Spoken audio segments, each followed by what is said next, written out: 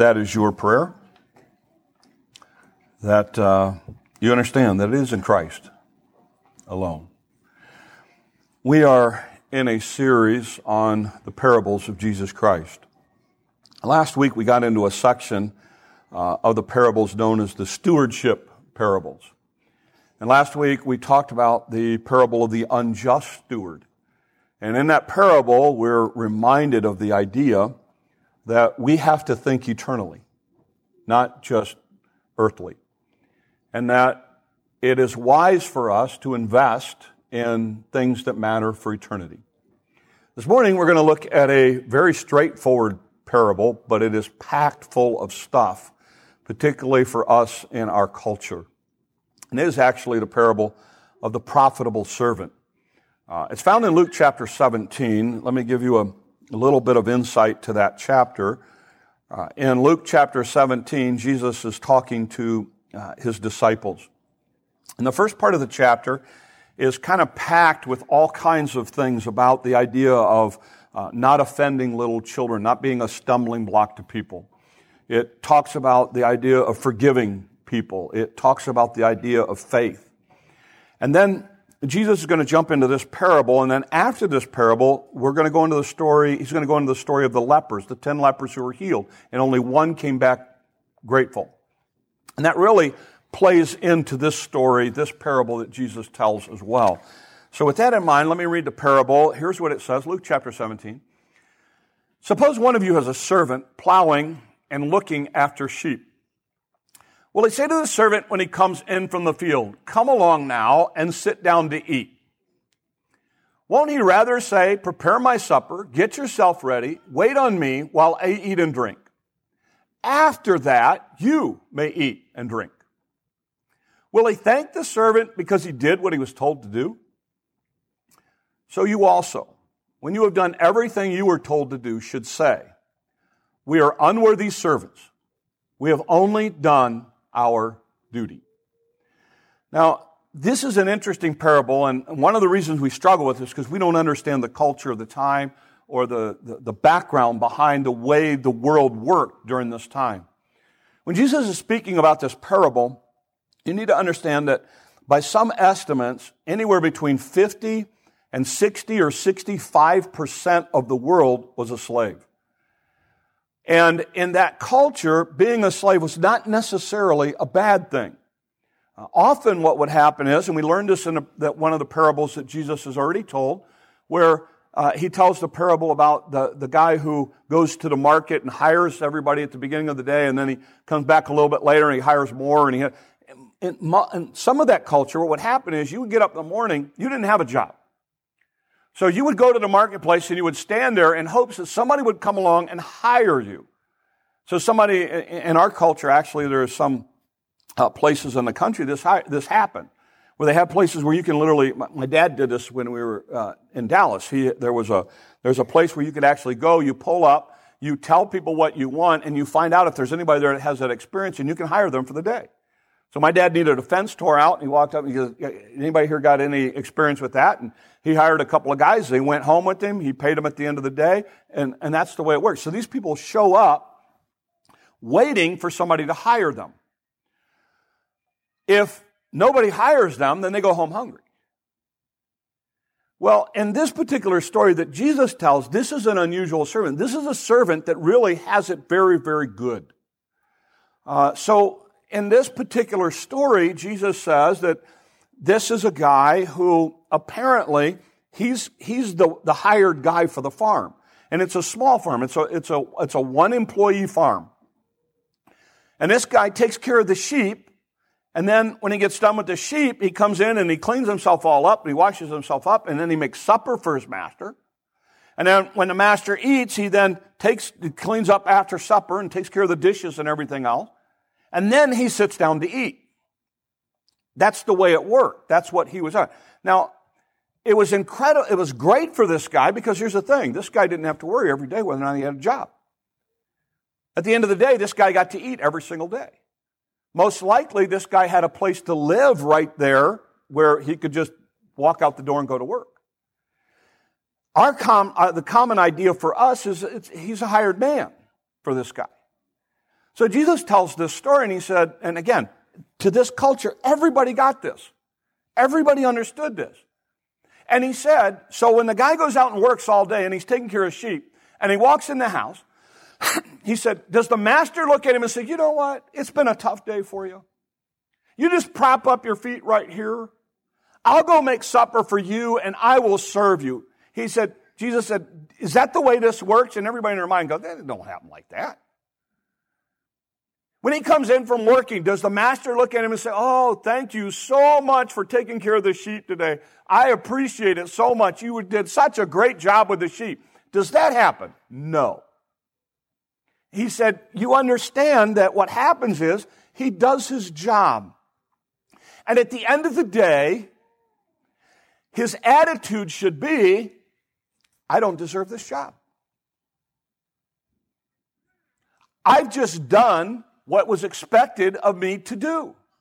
There's nothing spectacular about what I did today. I did my job. Nobody pats me on the back. Nobody tells me what a wonderful person I am. Nobody puffs me up and builds me up so that I can come back to work tomorrow.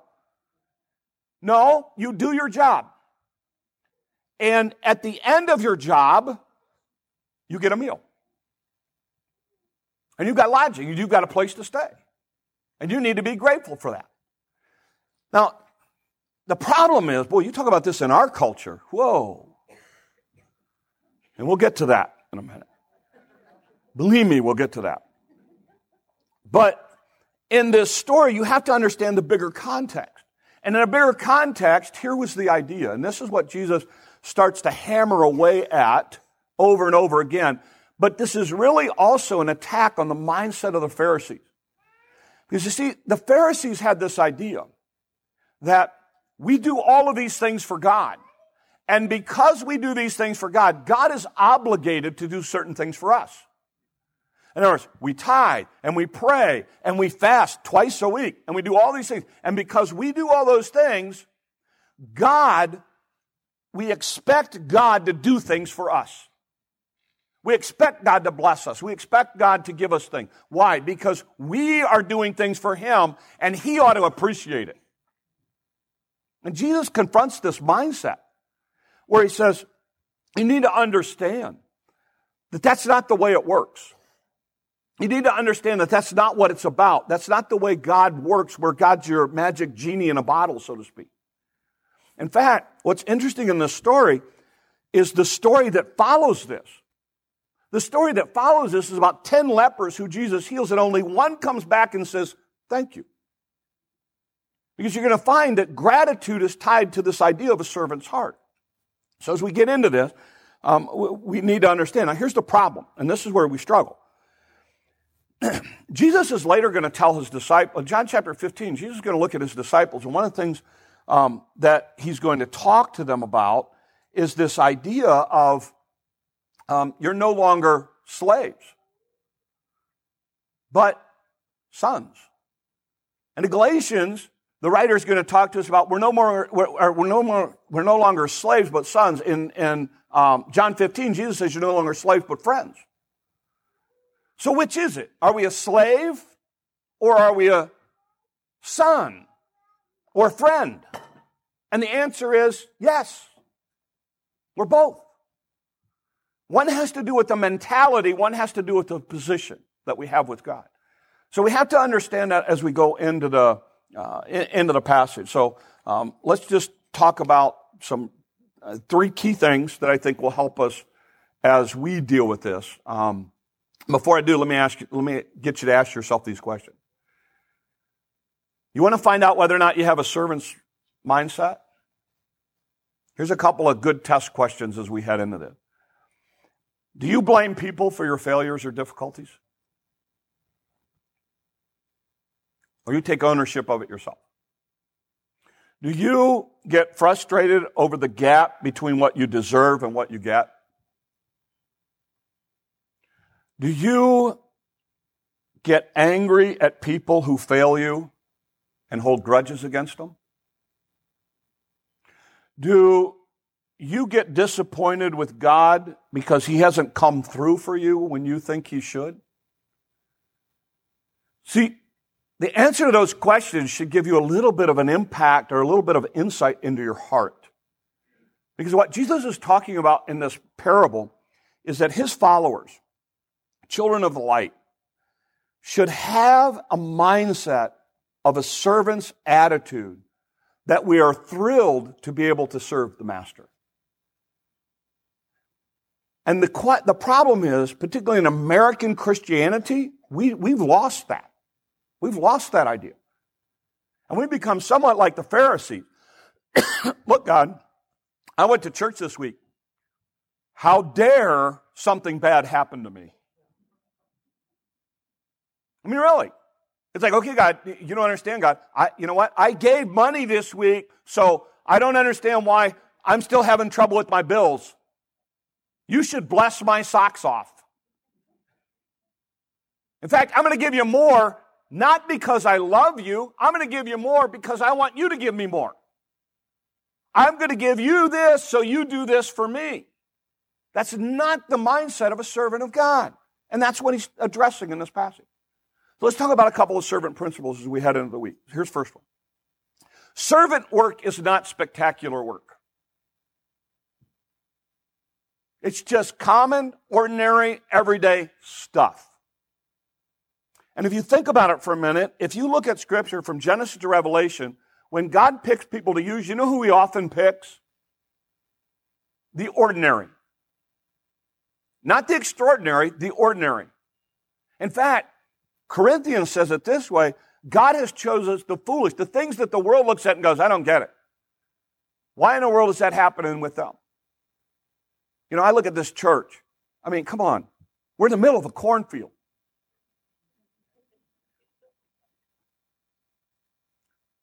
And being pastored by a guy who grew up in Chicago.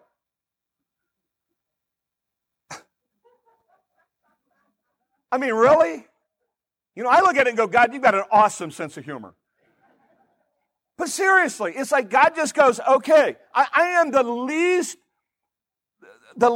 qualified person to be a pastor in rural Iowa. And you want to know how bad it was? And I didn't realize this till just now. Somebody walked in this morning and went, oh, the rain helped because the corn's tasseling. And I said, so what does that mean? I've been here almost 30 years. I still didn't know that was what we were waiting for. And then they explained to me, oh, by the way, you know what comes next? We start getting little ears on it. I'm like, oh, good, I'll start looking for that next. I'm just happy we got rain. Why? Because God, look, God using the servant mentality, it's just ordinary stuff. It's nothing that's spectacular. It's nothing that's exciting. I like what one guy said. He said this: serving doesn't make you a servant. Think about that for a minute. You can be a volunteer and serve. But if you're a servant, you will serve. And I think a lot of us, what we do in our life is we're volunteers instead of servants. And we miss it. You want to see the mindset of Jesus as a servant? He kneels down and washes the dirty, nasty, stinking feet of 12 people, including one who is literally going to use those feet to walk out and betray him. That's a servant mentality. King of Kings, Lord of Lords, on his knees, doing something that in that culture you could not even ask your slave to do. Why? Servant's heart. Servant mentality. He didn't come for himself. He came to seek and save those lost. He didn't put himself first. He decided to put us first. That's a servant mentality. And that's why Jesus talks about this. It's not spectacular work. Second thing about it is this. It never ends. Serving is sacrifice. It's ultimately sacrificing, putting somebody else in front of you. And it never has an ending to it. In this story, what happens? The guy's been working in the field all day long. He comes in. What does he do? Cleans up. Why? So he can go to his indoor job, which is now making a meal. And then when the meal's over, again, this isn't a world of microwaves, dishwashers, and paper plates. This is a world where it takes some effort to make a meal. And you have to clean up afterwards. And you're hauling water. You're not turning on a spigot. This is some serious work. And at the end of that, then he gets a meal. By the way, you hear me talk often in Scripture, there's layers to these stories. If I'm a servant of God, when does the reward come? At the end. When does this guy get his reward, his meal? At the end.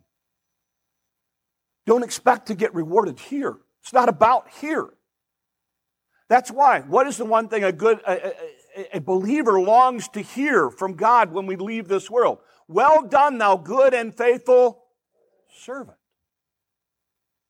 That's why this is so important. That's why when Jesus tells this story, to us it just seems like it's I think you ought to be more grateful to the guy. Why? He's a servant.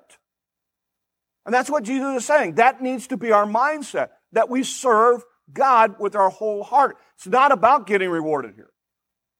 It's a whole world of sacrifice. And I think sometimes we forget that.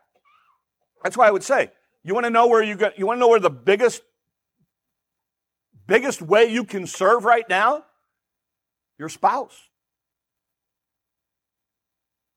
I'm going to suggest this. I'm going to suggest, for those of you that are married, I'm going to suggest that you never be able to go to bed at night until you have figured out one thing that you have served your spouse and done for them.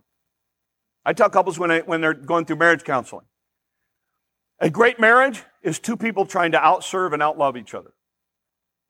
My wife did it the other day. Friday morning, I was in the office, I was working, she came in, we were talking about some stuff and trying to get some stuff ready for vacation. And as we're working on it and everything else, she was getting ready to do dishes and she noticed my coffee cup was sitting there. And it was empty. And so she went to grab my coffee cup to go put it in the dishwasher. And I was like, whoa, no. I said, people lose hands over stuff like this. But again, it was her attitude of, I can help out. I'll take this coffee cup into the sink and wash it for her. No. But it's that idea. It's that idea. She was thinking about, I can do this for him. That's the mindset. And what I would say to you, you go, well, you don't understand. I've worked hard all day long. It's not like she sat with her feet up eating bonbons watching TV all day. And if you don't believe me, tell her to take a day off. You do her job for the day. You'll be thrilled to go back to work. And we get this mindset sometimes. And it's so important that we understand. And it's a world of sacrifice. And that's is that not ultimately what love is? For God so loved the world that He gave? It's that mindset. And so I want to challenge you that it's a world of sacrifice and understand that it's a world that's not glamorous world. It's not spectacular stuff. The last thing is this, and I think this is the big part of the story. I think that's why the leper story follows this. You have to be very careful in this world of entitlement. You have to be very careful in this world of wanting people to reward and acknowledge you for your service. Servants don't get acknowledged and rewarded for doing what they're supposed to do. And unfortunately, we're in this world where, and again, I hear it from people my age and older. Well, this younger generation, they just don't appreciate blah, blah, blah, blah, blah, blah, blah. Stop. You want to know whose fault it is? It's ours. We created it.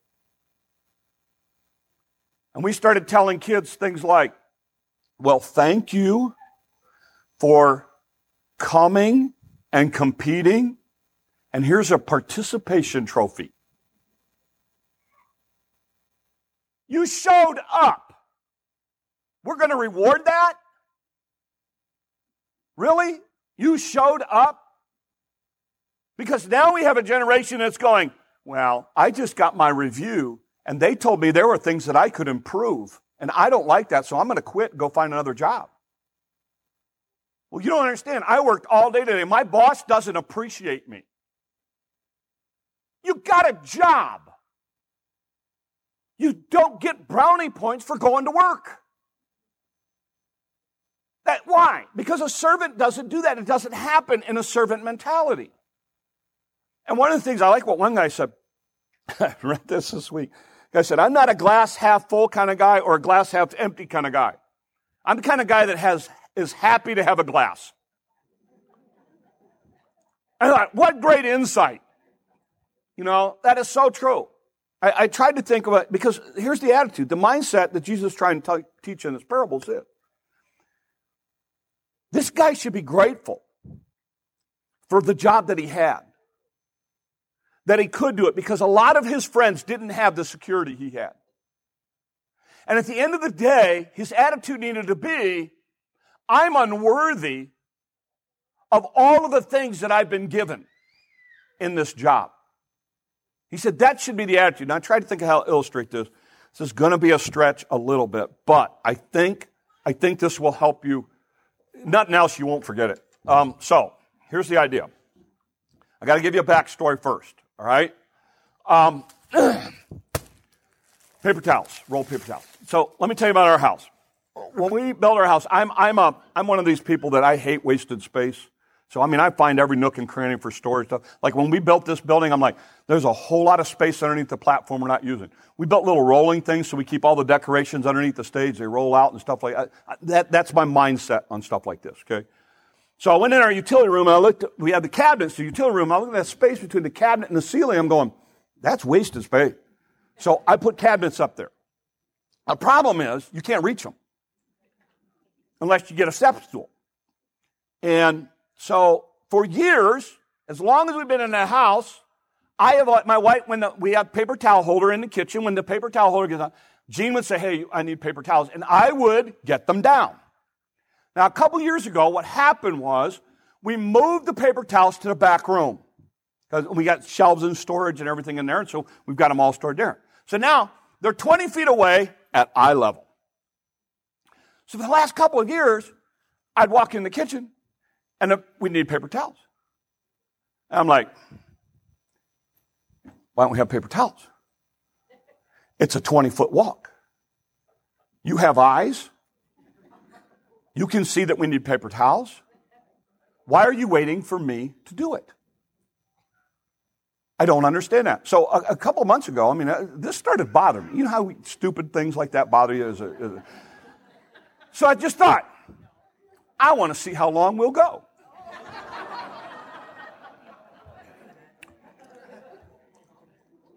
So 3 or 4 days later, it's still empty.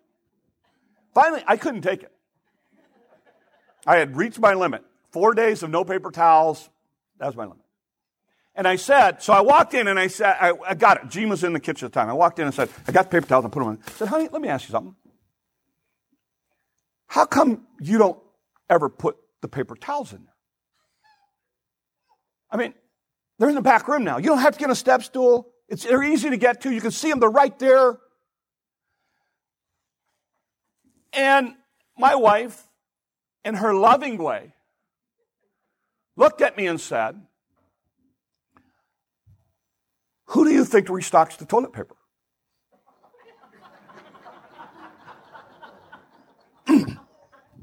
I assumed the toilet paper fairy walked into the 3 bathrooms that we have on our house, 1 on each floor, and miraculously restocked toilet paper every week for the last 20 years. And I started to realize, now wait a minute. She's doing this, and it's not this. It's really this. And she's walking up and down 3 floors to do it, to put toilet paper in all the bathrooms so that we don't run out of toilet paper. And I started to realize, well, and you know how this goes, guys. I am doing the paper towels. Have you noticed my sacrifice?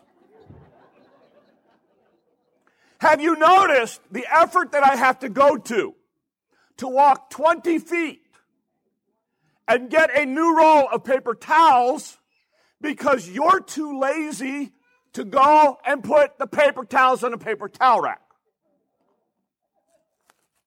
I didn't say that. But that's my mindset. That's my mindset. Until she brought out, oh, you want to play the comparison game? Let's talk about what I have been doing as a servant. And by the way, have you ever heard me complain about doing this? No. Have you ever heard me bring it up? No.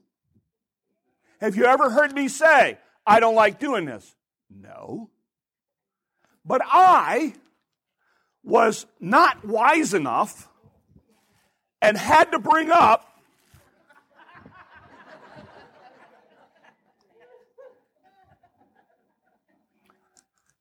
you know what we do with God? God, this is what I'm doing for you. Pay attention, God. God, did you notice what I'm doing for you? You need to go do something for me. And the reality of it is, the whole time, God's doing all kinds of things for us. Our heart keeps beating. Our lungs keep breathing. We have more resources that we know what to do with. We actually live in a culture where we have to buy more storage in order to store the excess stuff that we have. We water our yards or our gardens with cleaner water than most people get to drink in the world. We flush our toilets with cleaner water than most people get to drink. We actually have money left over that we can invest in different places. All because God has been good to us. And God, did you notice what I did? How silly is that? Because what's happened is we have stopped to forget, and we have forgotten how good God has been to us. When I was in college, the founder of the university used to say this: when gratitude dies on the altar of a man's heart, that man is well nigh dead. There's a lot of truth to that statement. I think that's the reason, by the way, the next story Jesus tells is the healing of the lepers, where one guy comes back and says, thank you. Why? Because this attitude of starting to realize what we really have and how much God has really done should give us the attitude of, I'm unworthy of any of it. I don't deserve any. Thank you, God. How can I serve you? What can I do? Do you think, since we've had this discussion, I have ever brought this up again?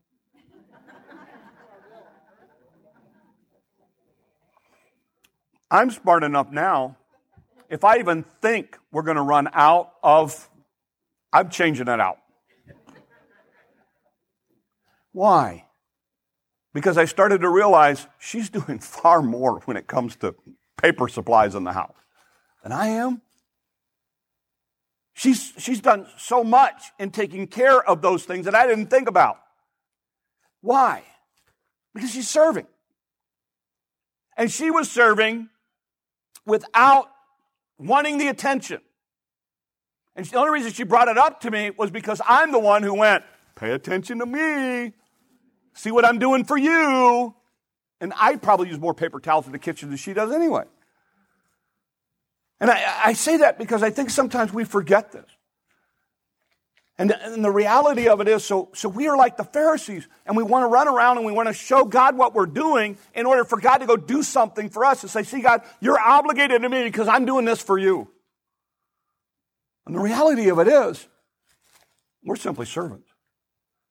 He's our Lord. He's our master. We should be doing it for His honor, for His glory, to serve Him because of how much He's done. He gave you salvation. You can't earn that. And you don't deserve it. Neither do I. He gave you eternal life with Him. And I want to challenge you because I think sometimes we forget this. And we want to talk about this idea of how much we have done. In this story, one of the things that Jesus does is He brings this point home. And He says, look, you need to understand, the profitable servant is the one who at the end of the day says, I'm unworthy to even have this job. I am grateful for the opportunity to be able to serve and do anything for the kingdom. Do anything for my master. So I end this morning with this. The parable of the unprofitable servant reminds us that we should all possess a servant mentality. An attitude of entitlement has no place for the disciple of Jesus Christ. A servant mentality focuses on sacrifice, duty, and responsibility that will honor our Lord. Jesus doesn't want volunteers. He seeks people who will serve him out of love, joy, and gratitude. So this week, serve him with your body, your soul, and your mind in all you do. Let's pray. Lord, help us. Lord, we've been given so much. Sometimes we're like whiny little children just demanding more and more and more. Lord, help us to be grateful for what we've been given. Lord, help us to look at each day as an opportunity to serve you. And Lord, whatever comes into our life, may we just keep plugging away. May we just keep honoring you. May we just keep doing what you want us to do. And Lord, when the day comes that you are done with us here and we stand before you, Lord, may we hear, well done, thou good and faithful servant. So help us as we serve this week. These things we ask in your name. Amen. Let's